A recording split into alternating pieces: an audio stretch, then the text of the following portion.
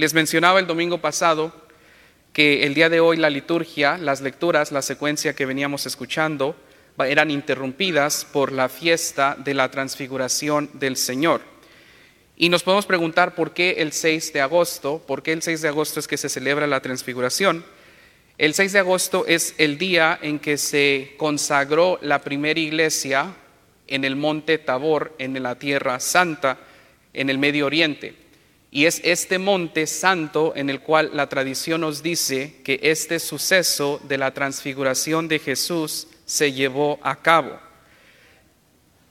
Escuchamos en la primera lectura la profecía de Daniel, la cual nos prepara para este acontecimiento que es el Evangelio, que es cuando Jesús manifiesta su gloria. Para entender la transfiguración de Jesús es importantísimo entender a Cristo en su totalidad. La Iglesia nos dice que Jesús es verdaderamente humano, pero también es verdaderamente divino.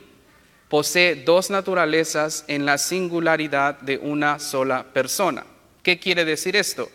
Que cuando Jesús se encarna y se hace uno de nosotros, no se despoja de su divinidad. Pero esta divinidad es de cierta manera oculta por su humanidad. Y en la transfiguración se rompe ese velo que le impedía ver a los discípulos verlo tal cual es. Y vemos en el Evangelio que no son todos los discípulos que logran tener esta experiencia. Son solo 3: Pedro, Juan y Santiago el mayor.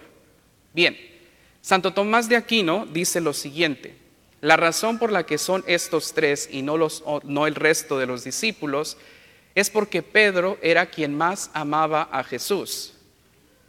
Y Juan era a quien Jesús más amaba, y Santiago, de los 12, es el primero en entregar la vida por Jesús.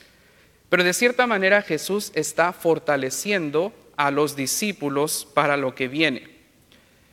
Este acontecimiento, cuando Jesús se revela tal cual es, en su transfiguración, trans quiere decir ir más allá de, arriba de.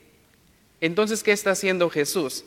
Está revelando su verdadera esencia tal cual es. Es bastante complejo de entender. Ahorita vamos a tratar de entenderlo con palabras más simples. Pero ¿qué es lo que venía antes de la transfiguración? La crucifixión. De cierta manera, Jesús quiere darle a los discípulos una probadita del cielo para que tengan la fuerza de llevar y vivir el calvario que él iba a vivir. Y sabemos, la tradición nos dice que los 12 discípulos entregan la vida por Jesús.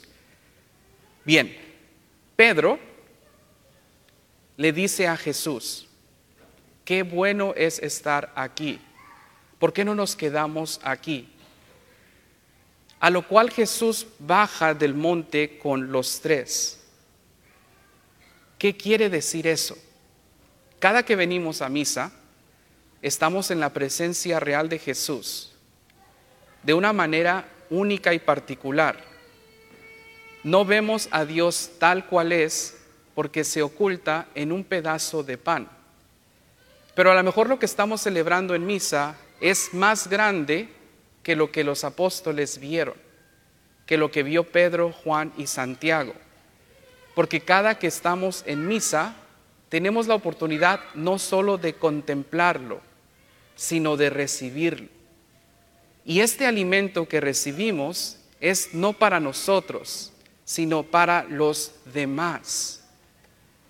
Algo que tenemos que entender como gente de fe es que nuestra existencia no es de nosotros, que nuestro ser, lo que somos, lo que hacemos, no es para nosotros. Cuando vemos el atardecer, que es hermoso ver un atardecer o un amanecer, nos damos cuenta de la belleza de Dios. Pero ese atardecer o ese amanecer no existe para sí mismo, existe para los demás, para que nosotros lo veamos, para que nosotros contemplemos la creación de Dios. Piensen en los ríos.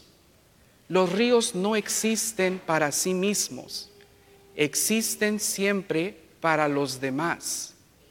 Y así puedo ir por cosa que Dios ha creado, incluyendo nuestra existencia.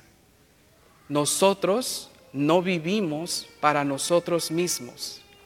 Y es lo que Jesús les quiere dejar en claro a los discípulos, que lo que ellos están recibiendo no es para ellos. Si quieren, saquen al niño tantito que se incorpore y luego lo traen de regreso, por favor. Nada más que se reincorpore y regresan.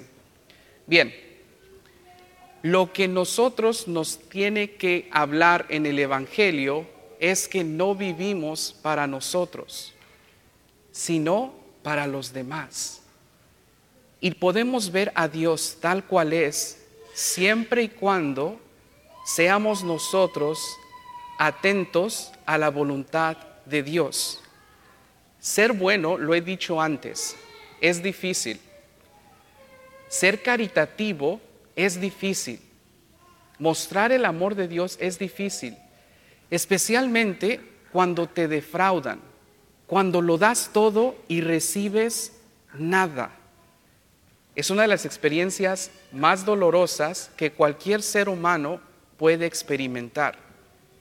Pero sabemos que cuando le damos todo a Dios, Dios nos lo regresa al 100%, y que lo que damos no se compara con lo que recibimos.